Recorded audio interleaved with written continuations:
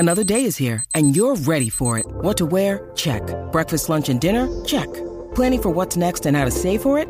That's where Bank of America can help. For your financial to-dos, Bank of America has experts ready to help get you closer to your goals. Get started at one of our local financial centers or 24/7 in our mobile banking app. Find a location near you at bankofamerica.com/talktous. What would you like the power to do? Mobile banking requires downloading the app and is only available for select devices. Message and data rates may apply. Bank of America N.A., member FDIC. Oh, hey there, boys and girls. Welcome to Only Stupid Answers, the best damn podcast you can put your ears in to. That's an ear sound. That's an ear flapping. That's what it sounds like. Flapping in the wind. You know when you stick your head out the flapping car window? in the wind. I have very, very big ears. I had to tuck them into this headset right before we started recording. DJ. Yes, that's me. What do we talk about on this show? We talk about movies, Yes. TV shows, Yes.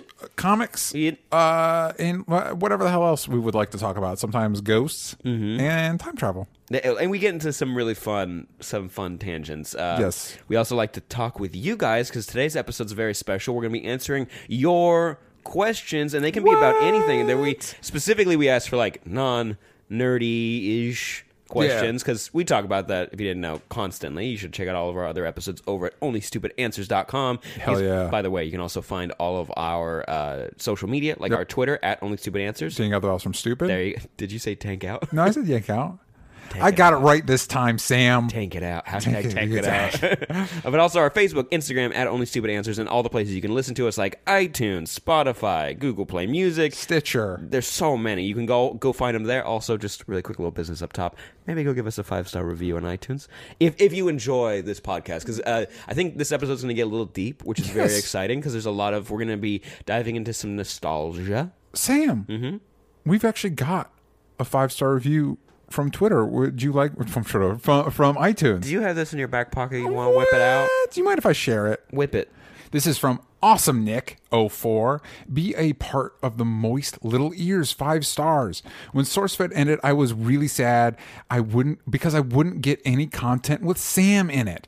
Then I found this podcast and I was in love. This is a great podcast for so many reasons that I can't list right now.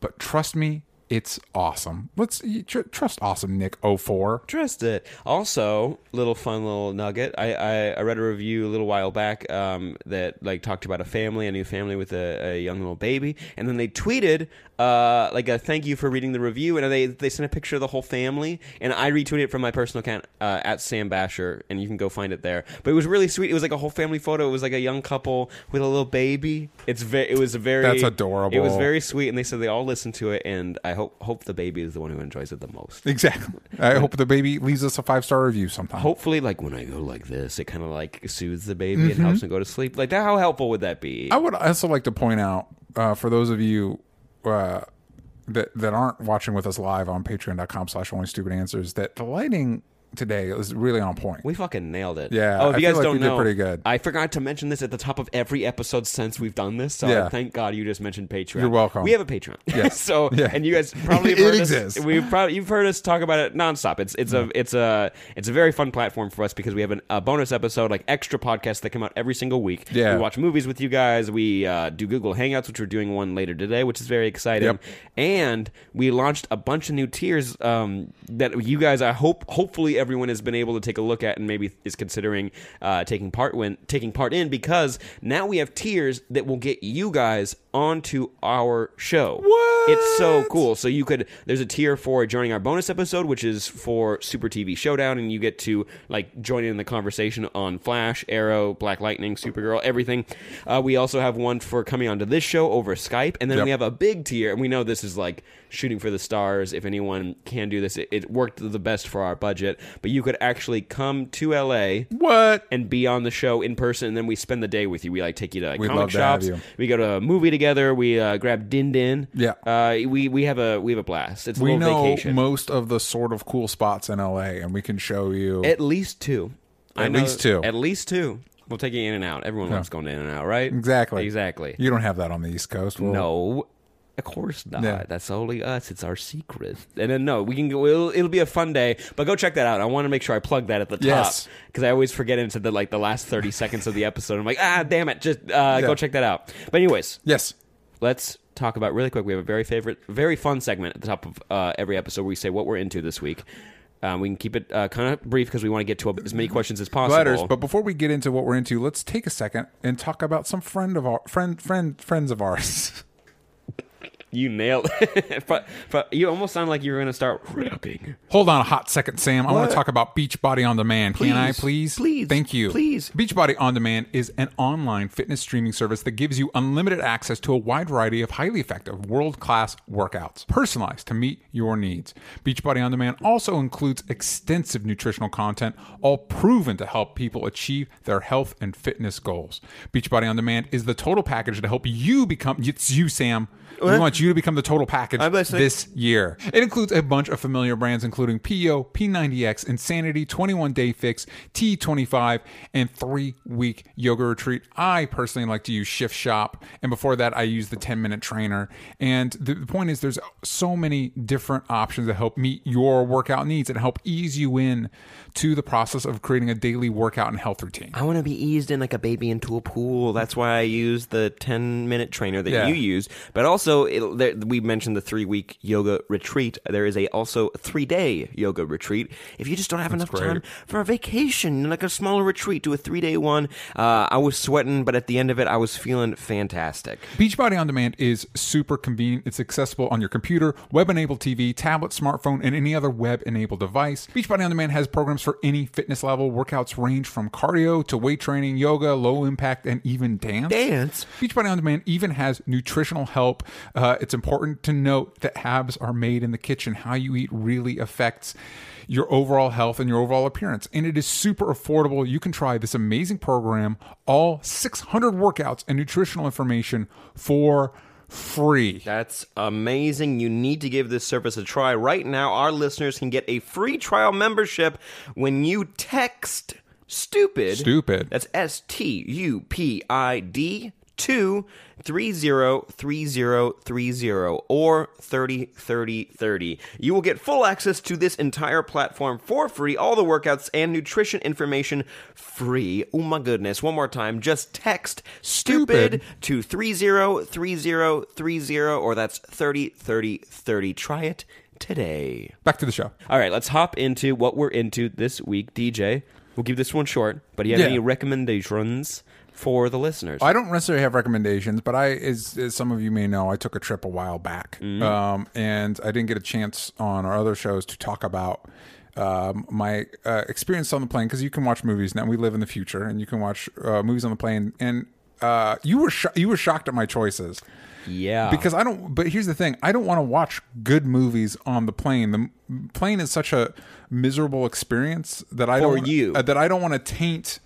And also, it's such a tiny screen. If I'm going to watch a movie I want to enjoy, I want it to be in the comfort of my home or in a theater with a nice either movie screen or TV screen. Like, I want it to be a nice, comfortable experience. I don't want to be cramped on a plane, breathing recycled air as some old person, farts on the back of my head. Like, I don't want that. So I want something that's kind of like noisy and loud and dumb that I can possibly fall asleep to.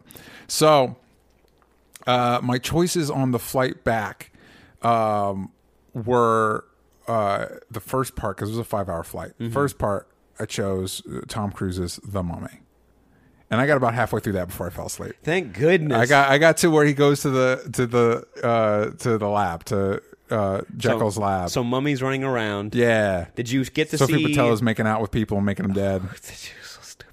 Did you? Oh, it's so stupid. Sorry, it's so. There are some. The two movies I watched have similar problems. One, way too many intros, like 2 to 3 prologues before the title card, which is weird. The Mummy's really weird because you get this. For people who don't see it, I don't recommend you. No, don't. I mean, if you're on a plane, I recommend it for a plane, but otherwise, don't. Basically, fill time. Yeah. But it opens with Russell Crowe in this weird tomb that comes back later, but he's like giving you an explanation of the plot of who the mummy is. Yeah. And then it happens again. Yeah, they definitely cover it later. Yeah. And I guess even more in depth with the same footage you already saw. So you're like, why are we why are you doing what's this? happening right now?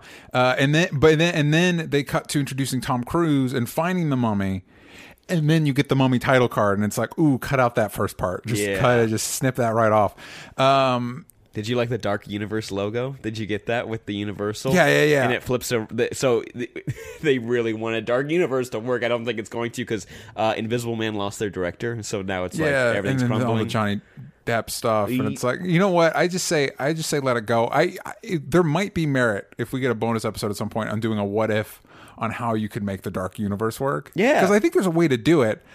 I don't know right now what it is, but it's not The Mummy. No, and like the premise of The Mummy starring Tom Cruise, I'm like, that's kind of cool. Yeah. Well, and the plot is interesting. It was definitely a script written with a younger man in mind, because the way they refer to Tom Cruise, they keep referring to him as this young guy, but he's got like crow's feet and like not judging people on age. It's just, and also he's Tom Cruise. We know how old he is. Yes, even though he's immaculate. Yeah, he's a very, very handsome man. And the way they talk about him is like, oh, he's so young. Look at him being such a idiot and being a young idiot. And it's like, no, he's clearly like 40, almost pushing 50 in this movie.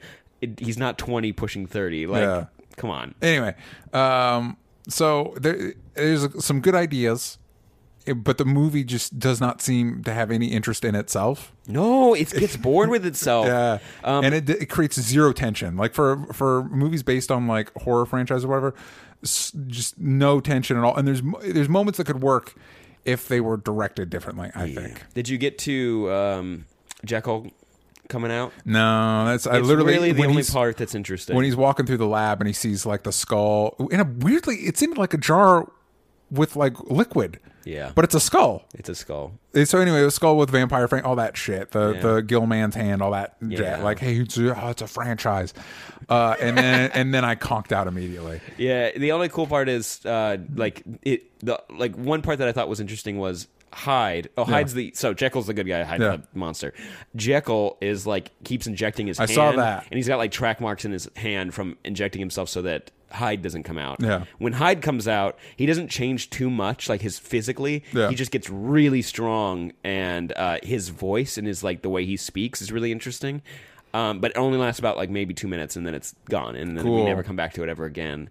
And that's it. And it's like, this is so fucking stupid. I hate this. Yeah. So, I will say the lead actress is a big part of Peaky Blinders, and she is great on that show. And I recommend watching that show. Do nothing with her in this movie. But then you watched another movie. Yeah, Pirates of the Caribbean, Dead Men Tell No Tales. Now, Pirates 5. Yeah. Okay. I bailed after 3. And that's Ghost stuff, right? This Ghost one? Yeah, it's weird because they keep referring to it's Javier Bardem as Captain Salazar, and they mention his crew as the Dead, and that's how they refer to him. It's like, didn't we already do that? Wasn't it the first movie? Yeah, which, by the way, Davy Jones was the Dead. The first movie's basically perfect. Yeah, I love the first Pirates movie, and it's just been a mixed bag since. To be fair, I haven't seen the fourth one, and I have no interest to. Nope. And again, this is a perfect plane movie. It's a fun, loud action movie. It's got a couple fun sequences and a lot of fun ideas that they don't really capitalize on. A lot of cool visuals with Salazar's crew because they're basically frozen in time when they got blown up, basically. So some of them are missing pieces and they're just floating around. But like there's a point where they use there's a whole bank heist that feels straight ripped from a Fast and Furious movie, and then because it's Fast 5 where they steal the vault and it's being dragged by the cars. But with horse and carriage. I was literally about to make a joke about that. Is that seriously happened in this movie? Yeah, but with a horse and carriage. And you didn't sleep through this one. You watched the whole thing. Unfortunately, I did not fall asleep. The intent is always to fall asleep. Yeah, it just didn't happen with this one. I'm sorry. Yeah. The main guy who ends up being Will Turner's son. I would say that's a spoiler, but literally the first scene is Brendan that. Thwaites, right? And he's going to be Dick Grayson in the new Titans thing, and he's really good, and he's very handsome. He was in a sci-fi movie. It was an indie movie called The Signal, I believe, and it's like an Area 51 fun. Cool. It really doesn't hold up, but he's very good in the movie. He was fine in this movie because it's the movie is what it is.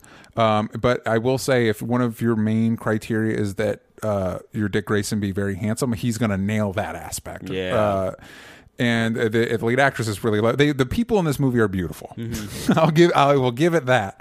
But yeah, it's got some fun ideas. Again, there's a prologue where young Will's son, whose name I think Henry, is his name,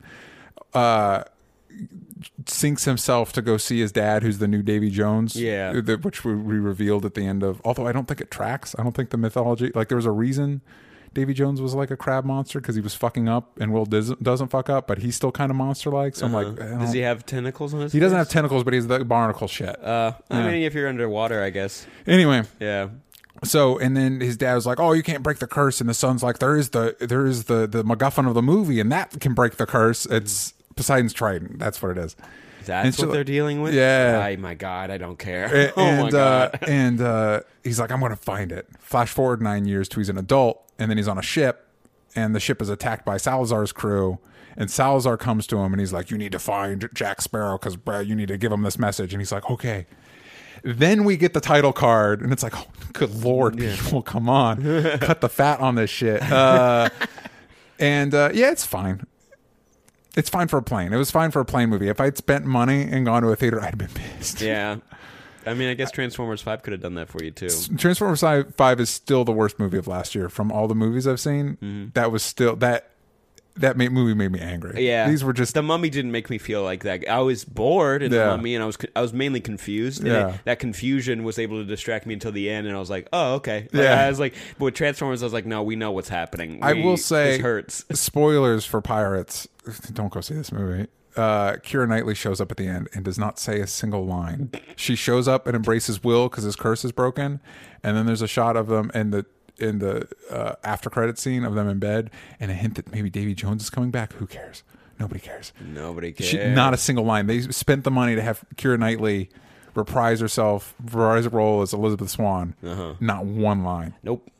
Well, I'm glad that your flight was filled with that.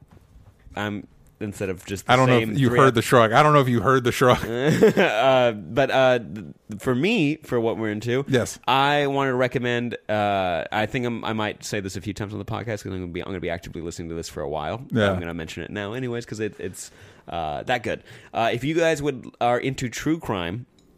And thanks to Only Stupid Answers, you're now more into podcasts. I recommend checking out a podcast called Up and Vanished. And if you like Serial or if you liked Making a Murderer, Up and Vanished is probably going to be up your alley as well. Premise is, back in 2005, a teacher at a high school didn't show up to work one morning. People went over to her house. There's really little evidence of what happened. Her car is still there. Her cell phone's still at the house.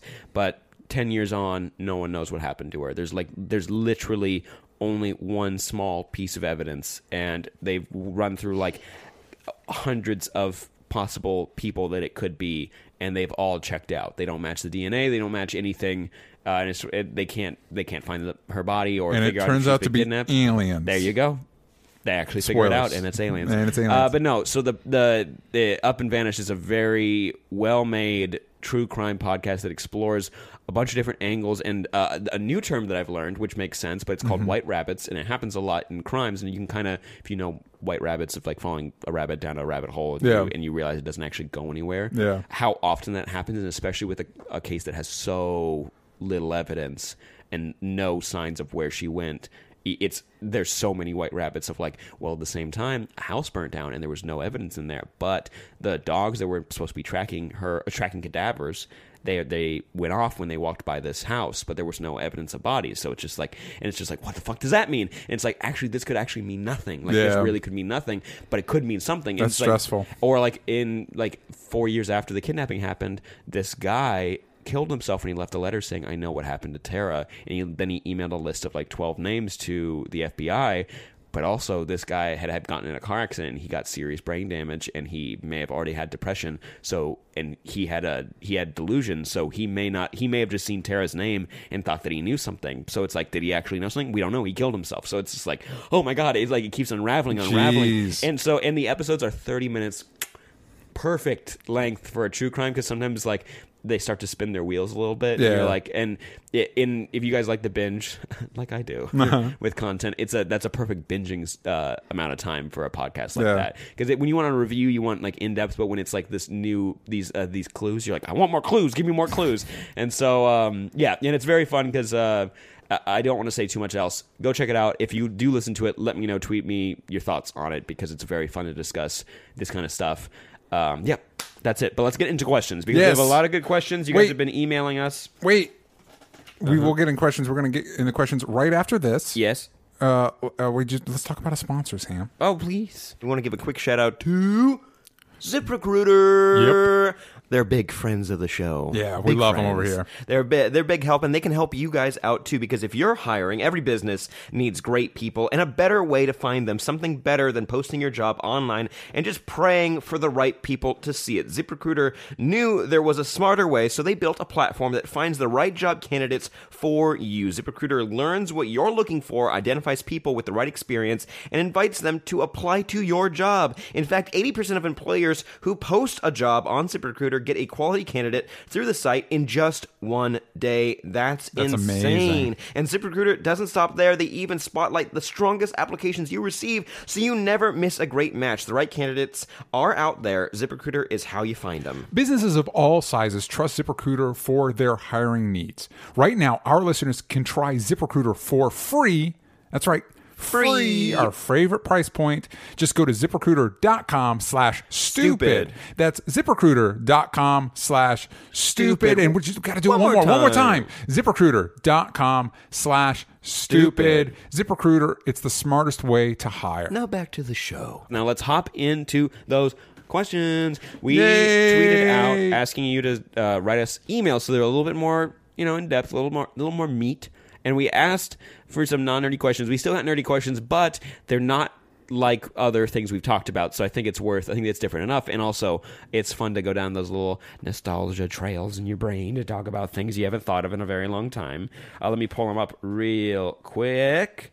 DJ, I know we started marking off some of our favorites. Yes. Is there one that was really making you excited? Yes. Well, I'm just going to work from the bottom. Work your way up? Start at the bottom, and now we're here. Oh, there we go. We've got an email here from Iqbal Hassan. He's a longtime fan. Mm-hmm. He says, my question is, who's your favorite non-Marvel/DC superhero? Mine is Invincible from Image Comics. He's just so badass and cool.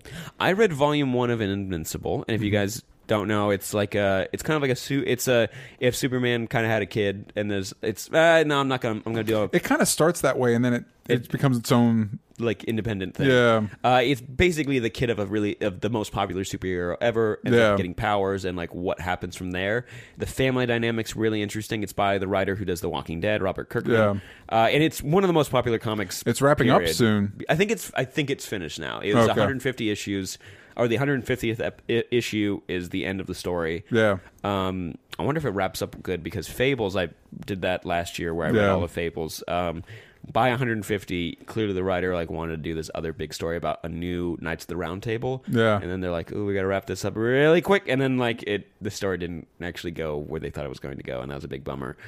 Still a really good finale though. But I can't really get past the second volume. I keep trying to start it, but it's not really doing anything for me. But favorite Marvel DC superheroes, non-Marvel DC superheroes. Do you have one in the back of your front of your bucket?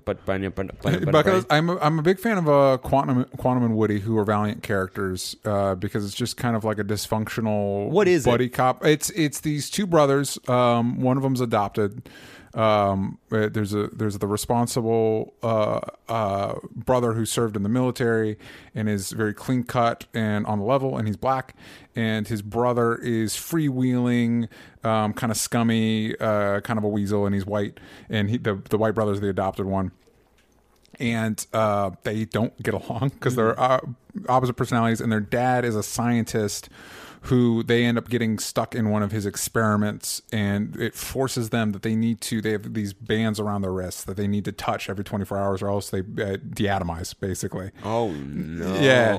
So Quantum, the responsible brother, is able to make constructs like shields and stuff like that, and Woody, the irresponsible one, can do laser blasts. Oh, of course. Yeah. So so it's just a cool. Their dysfunction is very interesting. It's just fun. It's a fun read.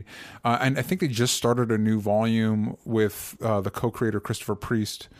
Really? I believe I was just reading another thing the other day that he was one of the creators of Quantum and Woody. That's a really interesting concept. Yeah. I've always been a little intimidated.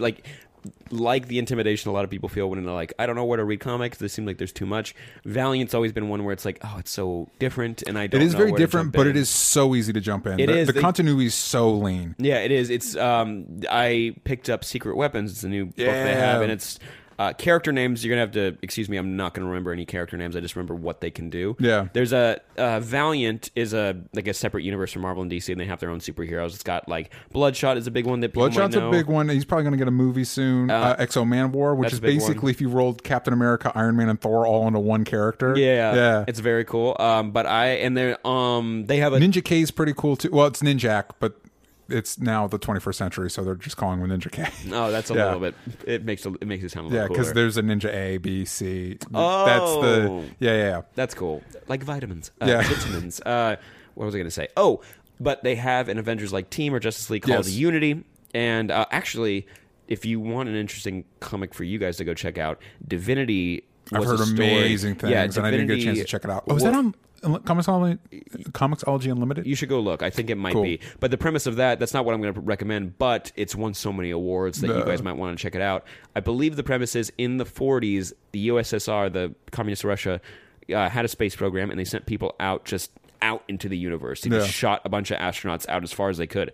And present day, one of them comes back, but not in a ship, and he's like cosmically charged, and he's basically a god. Like he doesn't see time the same way. He can like alter how the world works, but it's how he views things and the way they use like communist ideals, but also like what happened, like being marooned out in space for that long, what happened to the rest of his comrades, the other cosmonauts. Like, it's really interesting. That's the basis I know of it. But I read recently, because I go to a comic shop, I'll give a shout out, Brave New World Comics. They're over in Santa Clarita.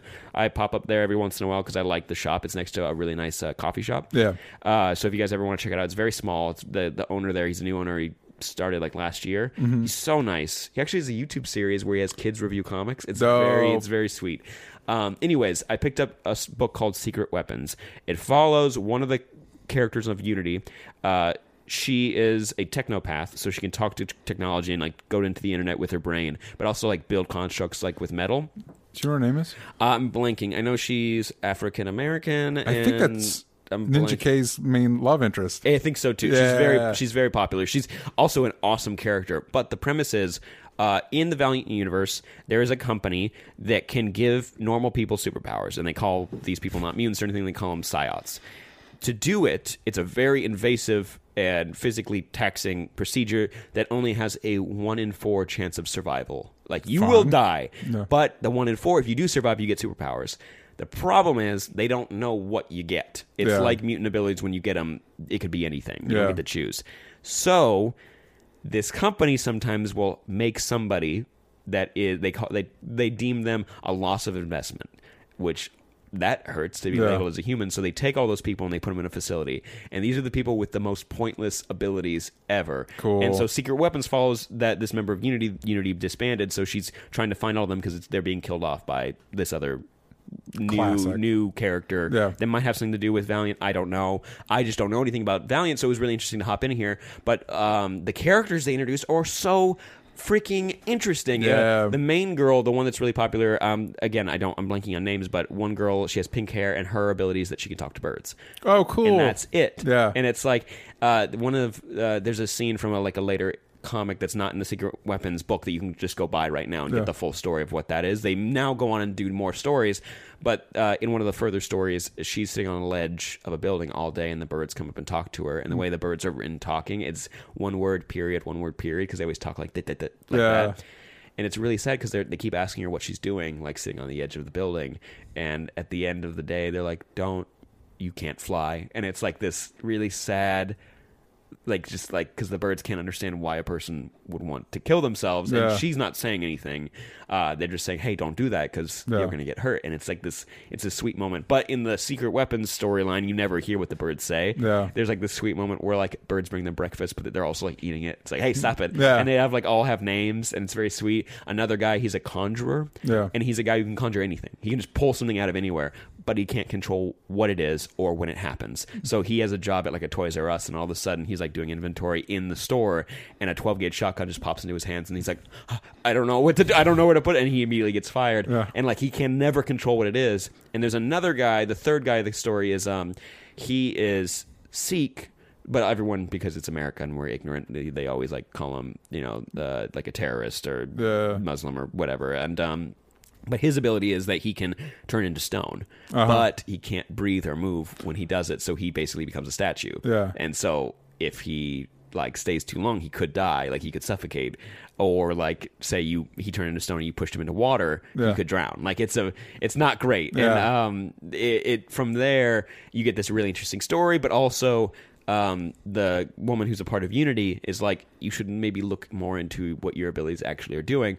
But because these people think of themselves as loss of investments, it's like this really detrimental psychological like thing to be put on you. It's just like, no, you went through this, you survived, but everyone's like, actually, you're pointless to us. And they put them in a facility for a long time where it's like, we can't have you running around and saying, like, showing the world that actually sometimes our procedure doesn't work and doesn't actually give you abilities. But I think the reason why they get out is because the company goes under, and so they're able to leave.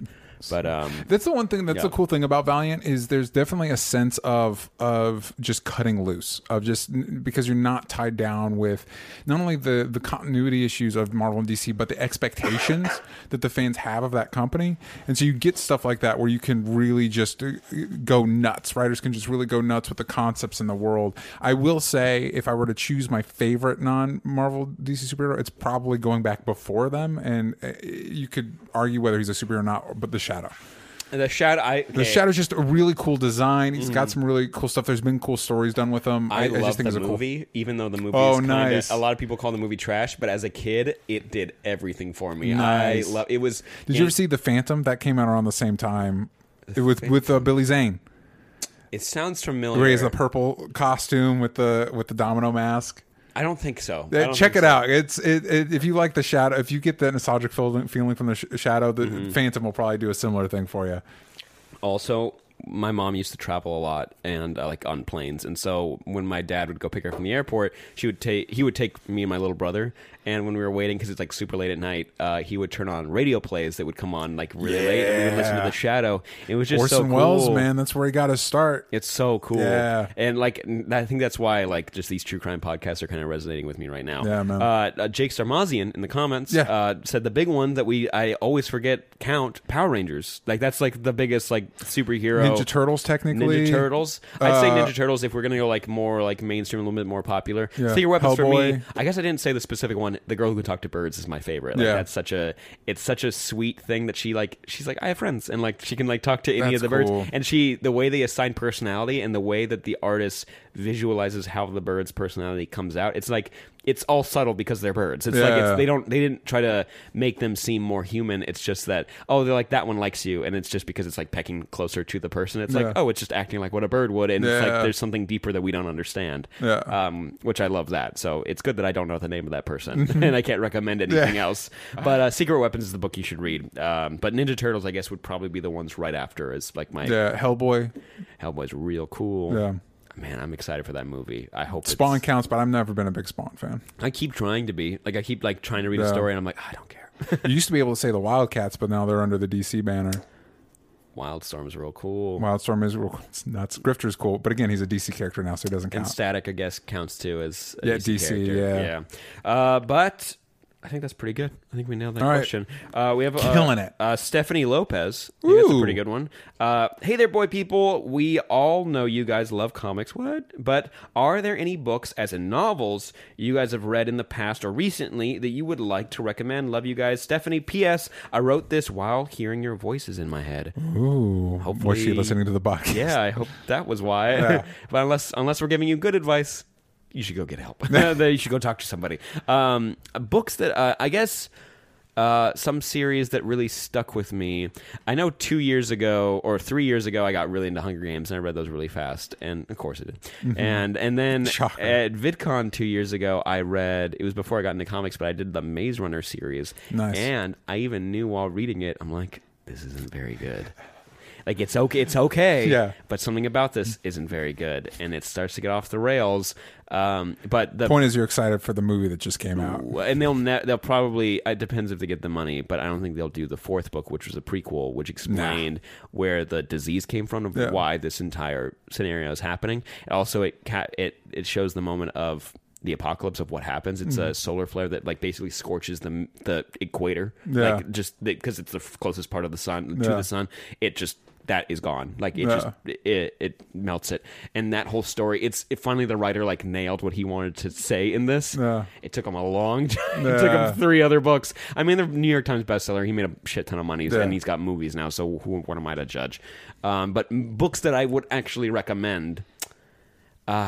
I'm going to be honest. I tried to get into Stephen King, and there's something about it. Maybe I was reading the wrong books. Like I read Firestarter, and there's all the Firestarter. If you guys don't know, it's about. There's a Drew Barrymore movie about it, but it's there's a supernatural element to it that I thought would really resonate with me, but I ended up like really hating the book. This couple in the 70s to make some extra money while they're at college, they go into a drug trial, and they end up getting abilities, and it's not great. Like their lives are pretty horrible. The dad can make Stephen King wrote a book whose the people in it, their lives are horrible. Yeah, exactly. What? That's crazy. He was going out on a limb here, but the dad can make illusions, and they can last for a long time. Like he can make people like see something, and he can attach it to an object. So like he will give someone like a piece of paper, and it looks like $100 bill. Like interesting.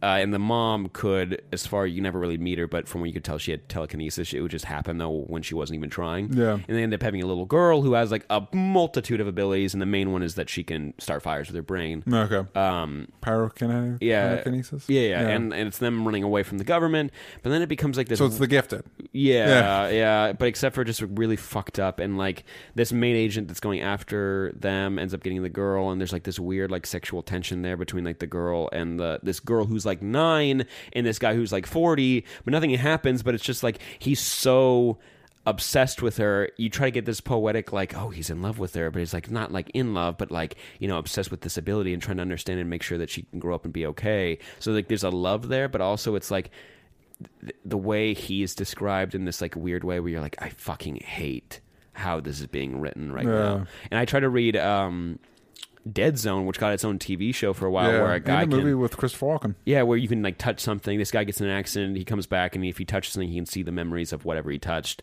like who had been there. Yeah, and basically, I had to read like multiple like graphic rape scenes, and I'm like, yep. I'm done with this. Like, I'm really not into what this is. Yeah. I'm sure Stephen King seems pretty rough in the stuff he writes. The one Stephen King book I want to check out is 11/22/63 because I love that show. I love the show. Did you ever check out the show? You mean move? 11/22/63. Yeah. They meant 1408. No. 11/22/63, where he goes back and tries to stop the assassination of JFK. I liked all the rules they set up for it. It was really interesting. Did you watch the show? No, I did not. I started watching it, and it was just something about it. Like I couldn't. It wasn't keeping my attention. Okay, I really liked it, so I'd want to check that out. I think I'd want to check out more of Stephen King's non-horror stuff. I will say, like, I don't read novels very often, so when I do, I tend to probably overreach a little bit. Mm-hmm. The one book I would highly recommend is The Road by Cormac McCarthy. If you saw the movie and were underwhelmed, check out the book, because I didn't realize how unfilmable the book is, because so much of it is internalized of what the character's thinking. Until I saw the movie, I'm like, oh shit, this is a lot harder than I thought. I really recommend that book. It's a great book. I've been trying to read Cormac McCarthy's Blood Meridian for a few years now, and I just keep getting sidetracked on other things just because it's a lot. And I'd like to get more into reading novels. I've been trying to read some of Dashiell Hammett's and Raymond Chandler's pulpy crime novels, because I'm into that stuff. Of course. Yeah. We have some people were commenting saying that there were 2 Firestarter movies. The second one was Firestarter Rekindled. Oh my god, I hate it. Hopefully I'm saying your name correctly. There's a new person joining us today, which is very cool. Ludmila Dur. Let me know in the comments how to properly say that. Hopefully I nailed it. They said, I really like the Dead Zone show. I watched all of it. Very proud of you for sticking with it. Yeah. I forgot who the actor is. He's got a 3-name name. He's got a three-name name. And he was on Psych, and he was in Weird Science. He was the blonde kid in Weird Science. Yeah. And then he grew up and he looks a lot different. His like whole face changed. He was also the news reporter, the main anchor in The Dark Knight that gets kidnapped by Joker and is hung upside down. Good for him. Yeah. Good. I'm glad when people like that get good. Yep. Yep. Good. we got it. I've really over the past couple of years, like obviously based on this podcast, I read pretty much constantly, but it's comics and it's graphic novels. So it's like I should take a swing at just a novel or maybe a series, because I remember as a kid being really into the Alex Rider series. I don't know if you ever read those. No, that was past my time. For me, growing up, it was Goosebumps and then Animorphs. Yeah, I ate up the Animorphs books when I was a kid. Alex Rider, they made a movie and it was really not good because I like had to watch it. But it was MI6, and it was just they put him in such like good scenarios that were just like, fuck, I don't know like what's happening right now. It was a good mystery. The best one was there was obviously like a rival to MI6, and you start getting these and you never trust who his handler is at MI6. I don't even remember why the kid gets into it. But I always loved, like, they gave him really cool gadgets and stuff, and, like, every kid loves gadgets. But there was this one scene that I remember, I'm like, I really don't see. That was, the biggest surprise in the book I remember reading at that age. It was, he was trying to get embedded with, because of MI6, with the enemy group. I think it was called Scorpion. Classic. And, of course. And they start kind of, like, messing with his head, and they start showing him, and I'm like, he's like, yeah. They start being honest. They're like, yeah, we do things that are, like, you might not agree with, but these are the outcome of those scenarios, and for the most part, they're good. And it was like, but also, just look at what your boss has done. Just to be clear, we're basically the same thing. And it was like, obviously you get that story everywhere in every form, but I love the way the writer executed it, because it ended up with Alex, the main character, trying to assassinate his handler who's at MI6, and they go in the apartment, they have this like one-on-one conversation. It's this woman and like this older woman, and they're talking, and it's just like she's not going to back down from the decision she's had to make. She's like, yeah, I know they're not great, but it's what we had to do. So it's like she's like, you can make your decision, you're an adult, like I'm not going to like make you choose like what to do. And I think something happens and he ends up firing, but it hits a protective shield that went up, like, or a piece of glass that was slowly moving across the room. And like as the scene plays up, he was noticing like changes in the room, I think, and like but it wasn't clicking what was happening. It was just a pane of bulletproof glass that was sliding across the room that was near like invisible. It was a really cool scene. Anyways, wanted to dish about that because I haven't talked about Alex Rider in like 10 years. You've been holding on to that for 10 years. You're like, I need to talk about it. And then Danny Phantom, because apparently I talked about Danny Phantom a lot. We've got another email here from. Do you feel like we successfully answered? I think so. Okay. Yeah. We got an email here from Hayden. Howdy ho, boy people. Loyal, moist ear Hayden here with a quick little question for you. Really quick. Loyal, moist little ear Hayden here. Yeah. I like how that read. Yeah. On a recent episode, you guys talked about wanting to get into more video games. So with that in mind, what are some things in games that interest you, or some games that you've already played, so that us moist gaming ears can make some recommendations for you? I love finding little tiny indie games that aren't that like... And you don't have to get that invested in the story. Like Limbo, that was a really big game. Did you ever play that? Nope. Do you remember the premise is a little boy goes through limbo. Oh, okay, now I remember, but I didn't play this. To go find his sister, and it's very simple mechanics. Like you can grab things, you can drag them, and mainly you're walking. And the music and the visuals are so beautiful. This game is not unpopular. Like a lot of people know about it, but I love the mechanics of it. I'm big into puzzle games. I love Portal 2. The mythology and the stories in those games are amazing. Great, right? Portal's so good. GLaDOS. GLaDOS is one of the best video game villains of all time. And Portal 2 is the best follow-up to a first game ever. Yep. I love it. I'm trying to think of... BioShock did a really good job. BioShock 2 was a nothing of a game. Like, nothing happens that's important whatsoever. I know some people are fans of it. I didn't think it added at all. BioShock Infinite just, like, changed my It melted my brain. Nice. Yeah, and I'm surprised you've never played it. I didn't get a chance to play... I haven't had a chance to play Infinite. I'll probably go back at some point. It's the most Grant Morrison-y story ever. Like, hell yeah. If you guys don't know what that means, Grant Morrison always writes stories that are just, like, heady and, like, universe bending and warping and, like, like music is solid objects and like blah blah blah, and like it gets crazy. That's a good way of describing it. And that's what happens in this. Like it's just like if the multiverse is out there and a person can traverse it, it's like at that point, where do we end and they begin, and like all this like crazy shit, and you're like, I don't know if I'm a real person anymore. Like I don't know if I'm real. Like and that's what in this game, it gets fucking insane. It's so cool. I love, I guess, that mythology that I really get into. Yeah. I'm trying to think. I'm with you, though. Yeah. I like games that have a story that I can really engage with. I try to be, when I was coming up, especially in college, I was into multiplayer, and I just don't have the time to invest in it. Like so what? I end up like Halo, Call of Duty, like online multiplayer where 13-year-olds that have a ton of free time kick your ass and call you mean names. And I just don't have time for that shit anymore. And I'm not coordinated enough. So I tend to gravitate towards games either that I can play with somebody in the room with me. So I like Mortal Kombat, Injustice. Man, Injustice is so fucking fun. But I'm also, I tend to gravitate towards games. I kind of use video games now as a way to blow off steam at the end of the day.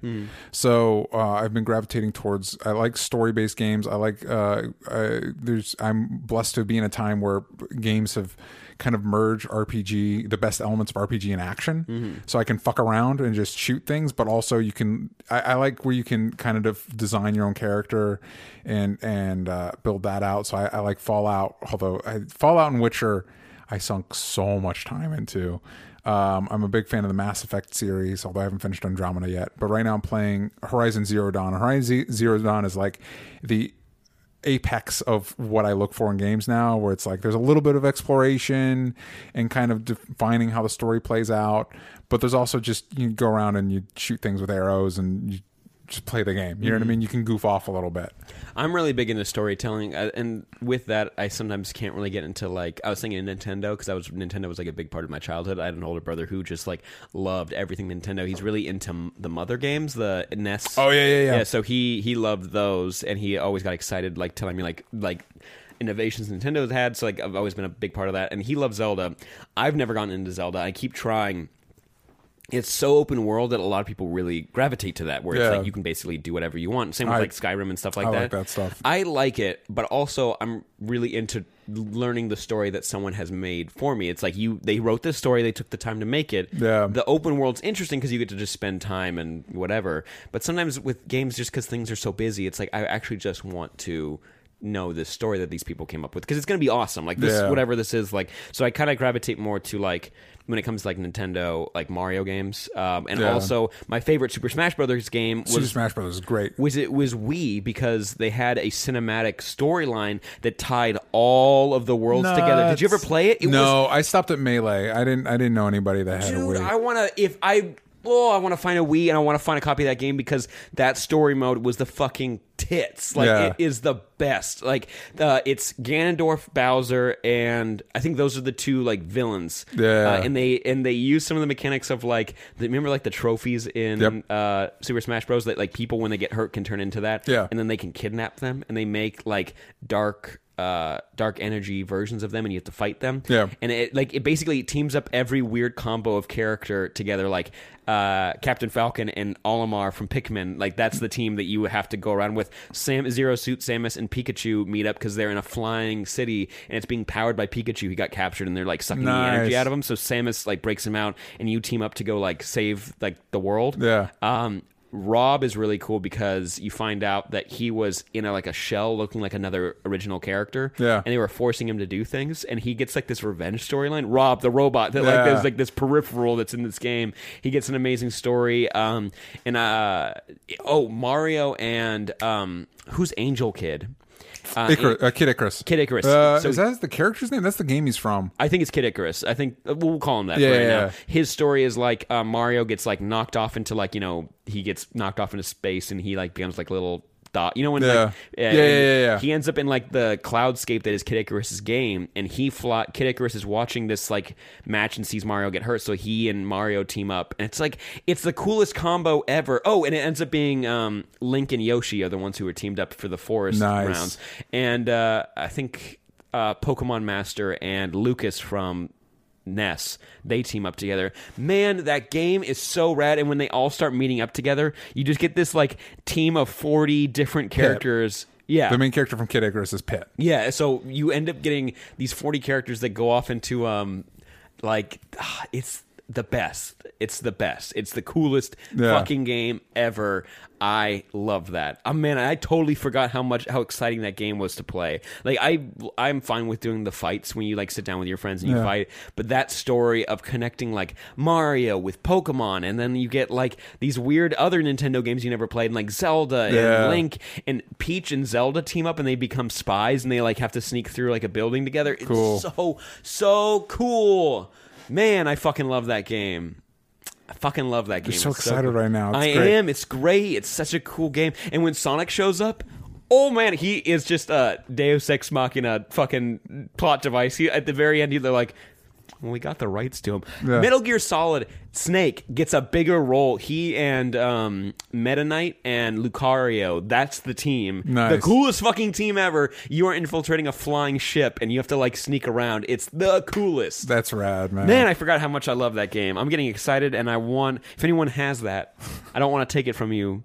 Maybe tell me how I can play it at home. I have a Switch now and the Mario Odyssey is amazing. Yeah. But that story mode is the tits, and so many people criticized it online. They're like, "No, we just want to be able to fight." I'm like, these people got so creative, and they came up with the coolest way of taking all the characters you loved growing up and made an actual coherent, kick-ass story. Yeah. And you are complaining about it. Oh, wait. I'm trying to think. Was there ever like a really sad, like lonely character in?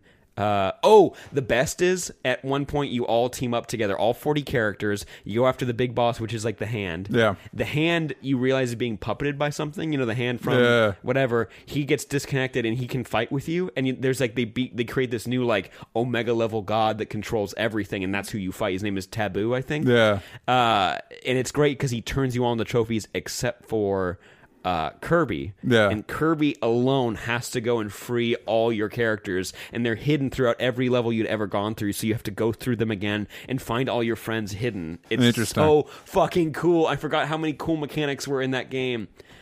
Oh man, I wish I could go play that again, but I gave someone my Wii.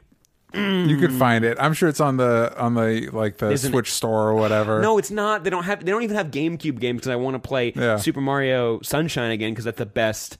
That's the best music to any Mario game, period. I don't give a shit what you say. It's the best. Anyways, I've been going a little crazy. I'm frothing at the mouth over here because I'm just so fucking excited about it. Oh, man. Is this what people like when they hear, like, passion? This is what happens when, like, I talk about shit. I forgot how much I fucking love that game. It was the coolest game ever. Oh, you take a breath, man. You should talk a little bit. I got to calm down. All right. Uh-huh. We got a question here that I know you wanted to answer. You've already kind of answered it. Did I just like run? Yeah. Jimmy Nguyen asks, how has fiction impacted or even saved your life? This is apparently one that's been going around Twitter or whatever. Mm-hmm. And how did Super Smash Brothers Brawl save your life, Sam? It didn't, but I remember the first video game that actually I didn't talk about it because I was fucking exploding over that game. The game that really got me excited about storytelling and just like it kind of helped with my imagination a little bit was Kingdom Hearts. The idea, if you guys probably know a little bit about it. It's like it's Final Fantasy and Disney, and I'm pretty sure most of our listeners have played it or at least familiar with it. Yep. But the premise is that Final Fantasy and Disney exist in this one universe, but all the Disney movies are their own little planets basically, and you can get in a little ship and you're trying to stop this like threat that's affecting all of them. They're called Heartless. And it gets into like this romanticized way of looking at the universe and love and everything like that. But it's your character Sora, who's this new like Final Fantasy character, teaming up with Donald and Goofy. You're out to go try to save Mickey, but also you're saving all these worlds. You go to Nightmare Before Christmas's world. You go to Tarzan. You go to Little Mermaid. You go to Lion King. You go to all these places. It's so cool. It's so much fun. That was really impactful. That made me like really connect with Disney because I'm like everyone loves who doesn't like Disney stuff, you know. Yeah. But it was the first time I was like, fuck, these stories actually mean a lot to me. The way they incorporated Beast was really cool. That one hurt. That one, like, it was a really, like, touching story because Beast was, like, they made him full Beast. They made him full, like, he didn't turn into a human. Yeah. That happens in, like, the second game, I think, where gets to turn into a human. But in this, it's just, like, it's depressing. Belle's been taken. Yeah. He is distraught. He is angry and he's pissed off. And, like, it was such a cool story. I know I have more. You go now because I definitely gushed a lot about the other game. Yeah, I'm trying to think about fiction, how fiction has affected my life. Well, I mean, like, I could name a few books that definitely you're really passionate about. yeah.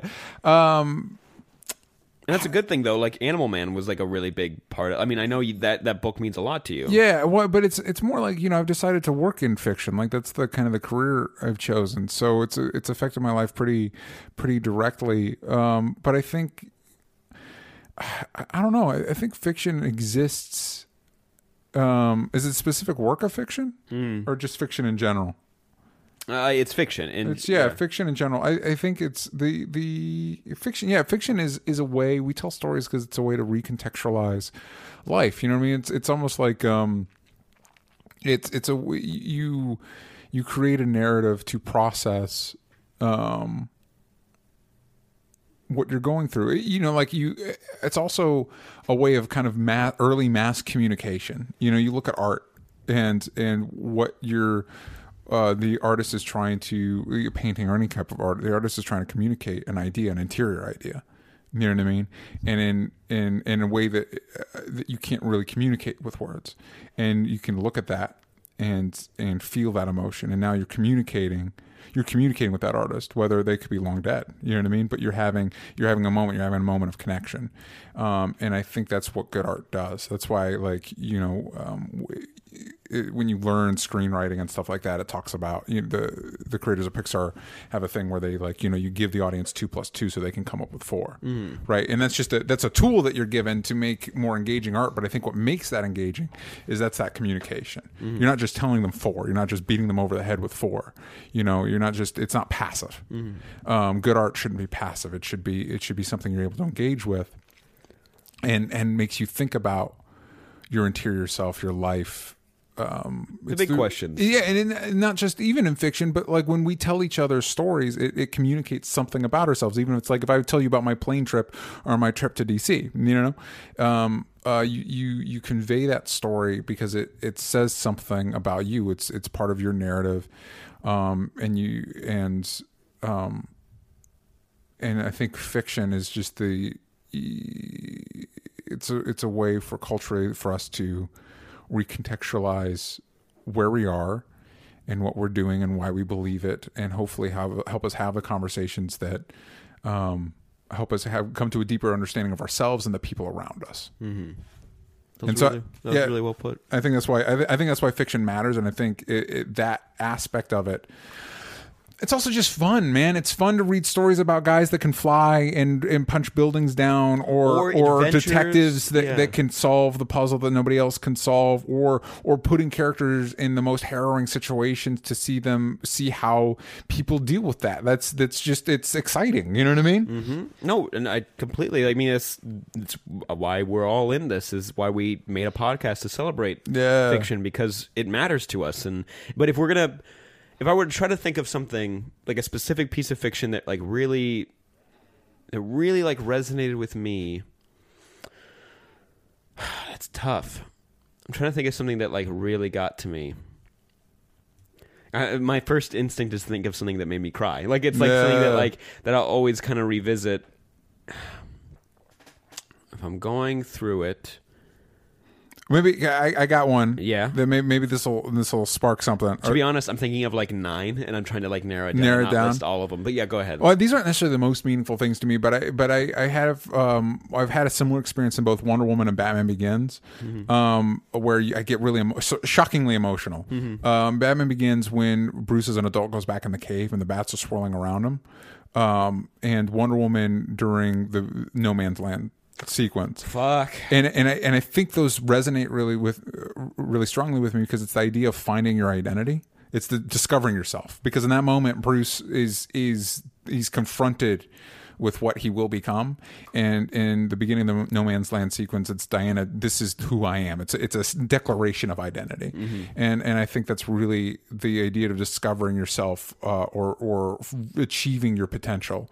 I find really meaningful, and I got really emotional during those scenes. Oh man, I teared up during the No Man Land scene. Yeah, and you definitely tear up when, which is weird because it's an action sequence. So why are you getting emotional? No, it's because of that. I think it's because of that, like, self-discovery. It's her passion. It's her life. It's the message behind it. It's not about what she's about to do. It really fuck all what she does. Like it's that she actually doesn't do too much in that scene. It's that she's just stopping it. It's that she's saying, no, like it, and it's not, there isn't a further message about anything today or anything political. It's just that, take that away for just a second, and if it's just human versus human, it's that, no, we can do better than what's happening right now. We can be better than this. And it's like, that's why we read it. It's like we read about stories of these people who are larger than life because we see there's truth in that. There's like, yes, we're not going to do what they do like that. These are fictional scenarios, but when it comes to principles and the way people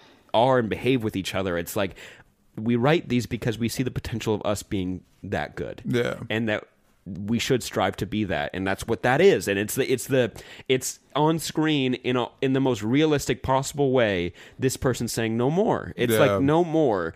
And they didn't like she attacks people, but it's in defense of saving other people. And she mainly does it in ways that are like non-violent. You know what I mean? Like, I mean, it becomes more of an action scene after that. Yeah. But it's that declaration of just like, no, I have to do something. I have to be better than what's happening right now. Yeah.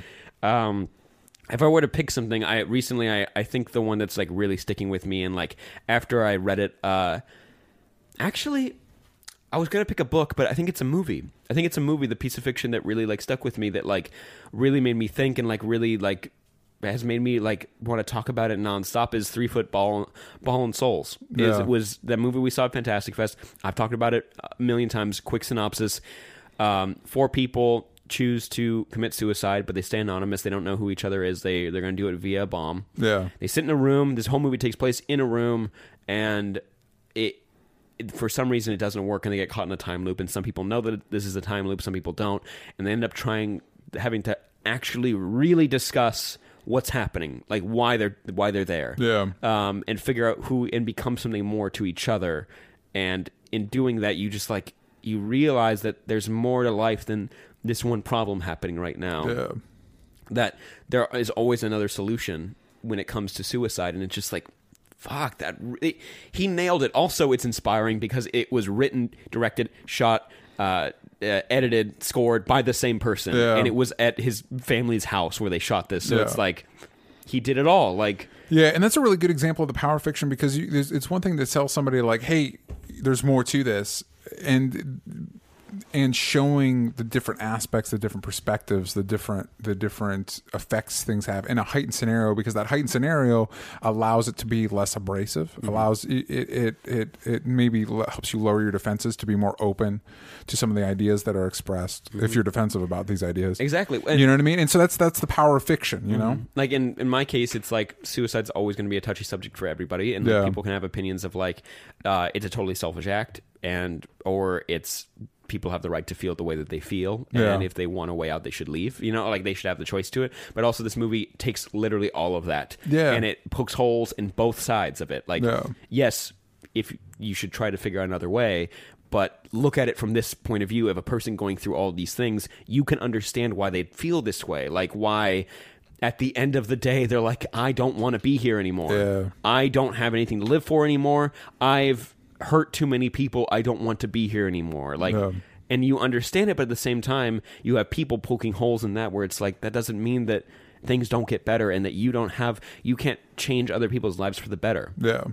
If you want to, like, that's why I loved it. It was in the movie, in the pantheon of millions of movies that have come and will come. Yeah. It will get mixed into the middle. It won't I don't see it really exploding, but that doesn't matter because it mattered to me. Exactly. Yeah. That's what I'm going to say. This could go on forever, but have you found one that like really like? I don't know if I need one. It's just just one that comes to mind. Well, no, I brought up Batman Begins and Wonder Woman and all that stuff, and it's just I think there's important fiction to help us process ourselves in this world. And I think that's why it matters, and that's why I want to hopefully create that feeling in other people in my work. Well, speaking of, if this is normally where we wrap up. But can we throw in one last question? Is it Caleb? It is Caleb. Here, I'll read this one. Okay. From Caleb Armstrong. Hey, hello, boy people. First off, thank you guys for continuing to supply our moist little ears with amazing nerdy content. This podcast is truly one of the highlights of my week. Well, thank you very much. And it makes my drives to work so much better. My question to you is, do you guys ever get nervous before putting out your material? And do you have any advice for overcoming the fear of sharing your work with others? I write a lot and want to share it, but I always get really scared they will hate it. Thanks again for the podcast and amazing content, Caleb. Caleb, everyone feels like this. Oh, yeah. There's not a single person, and also hearing this, by the way, is not an easy pill to swallow as well, because so many people look up to people that they're inspired by, and they're like, there's no way they could be tripped up. And then even when they say, I get tripped up, people still don't listen to them saying that. You know what I mean? Yeah. It never clicks until it happens to you, of course, because that's how life works. But it's like, try your best to like absorb this. Everyone will be nervous. You just learn to not listen to that voice in your head, doubting yourself so much, because it's like learning to ride a bike. After a while, it's just gonna happen. It's just gonna get more normal. I don't get nervous about it at all. No, even having guests, like it's just us in our own like little playground of us getting able to talk about the things that we like. Yeah. And since they agreed to come on, they want to be a part of this as well. So there's some freedom there. Like when I started doing SourceFed stuff, I was unbelievably intimidated. And like you can also like watch it in the videos, me being quiet and just like making weird faces because I didn't know what to do. I was so intimidated, but I had a chance to be better, and I pushed myself. And like watching videos of yourself is always going to be weird. Now for me, it's like not, because I'm just like I know this isn't. I'm basically, you remove the ego out of it, and you're just looking at a product, and you're like, I want this to be the best possible version of what this is. Yeah. And how can we do that? And you just ignore like, oh, I think I look dumb in this, unless I had bad acne that week, and it's just like, oh, cool. That's right. Good job. Fucking Target's right there. Yeah. Good job. You ate all that fast food, jackass. Did you wash your face last night? No, you didn't. Of course you didn't. But that's just me making fun of myself. But you just get it's.